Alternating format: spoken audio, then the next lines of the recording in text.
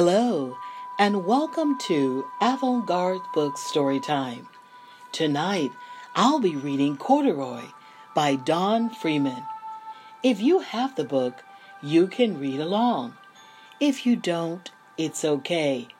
Get in a comfortable place, get relaxed, and here's Corduroy by Don Freeman. Corduroy is a bear who once lived in the toy department of a big store. Day after day, he waited with all the other animals and dolls for somebody to come along and take him home. The store was always filled with shoppers buying all sorts of things, but no one ever seemed to want a small bear in green overalls. Then one morning, a little girl stopped and looked straight into Corduroy's bright eyes. "Oh, Mommy," she said, "look, there's the very bear I've always wanted." "Not today, dear," her mother sighed. "I've spent too much already. Besides, he doesn't look new. He's lost the button to one of his shoulder straps."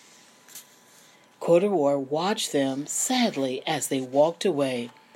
"I didn't know I'd lost a button," he said to himself. "Tonight I'll go and see if I can find it." Late that evening, when all the shoppers had gone and the doors were shut and locked, Corduroy climbed carefully down from his shelf and began searching everywhere on the floor for his lost button. Suddenly, he felt the floor moving under him. Quite by accident, he had stepped onto an escalator, and up he went. "Could this be a mountain?" he wondered. "I've always wanted to climb a mountain." He stepped off the escalator as it reached the next floor, and there before his eyes was a most amazing sight. Tables and chairs and lamps and sofas and rows of beds. "This must be a palace," Corduroy gasped. "I guess I've always wanted to live in a palace." He wandered around, admiring the furniture. "This must be a bed," he said. "I've always wanted to sleep in a bed." And he crawled onto a large, thick mattress. All at once, he saw something small and round.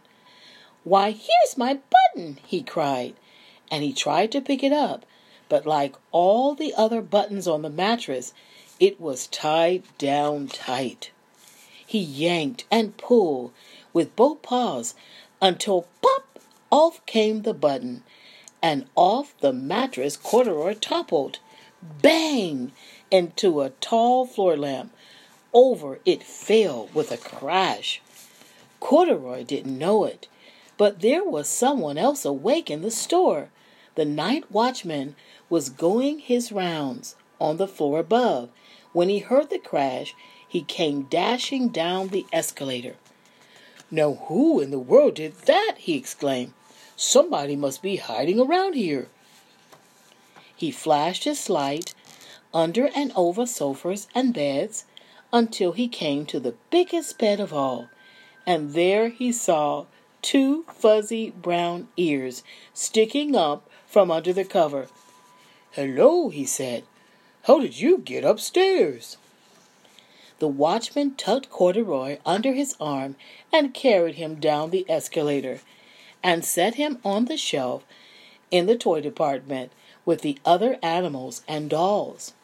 Corduroy was just waking up when the first customers came into the store in the morning, and there, looking at him with a wide, warm smile, was the same little girl he'd seen only the day before. "I'm Lisa," she said, "and you're going to be my very own bear. Last night I counted what I've saved in my piggy bank, and my mother said I could bring you home." "Shall I put him in a box for you?" the saleslady asked. "Oh, no, thank you," Lisa answered, and she carried Corduroy home in her arms.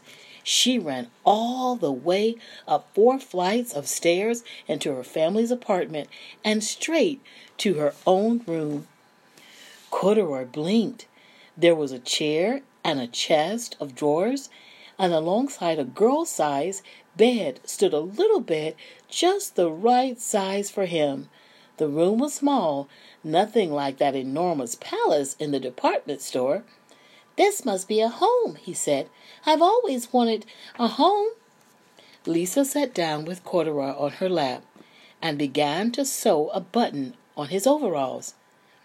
"I like you the way you are," she said, "but you'll be more comfortable with your shoulder strap fastened." "You must be a friend," said Corduroy. "I've always wanted a friend." "Me too," said Lisa, and gave him a big hug. Good night, little ones. That was Corduroy by Don Freeman.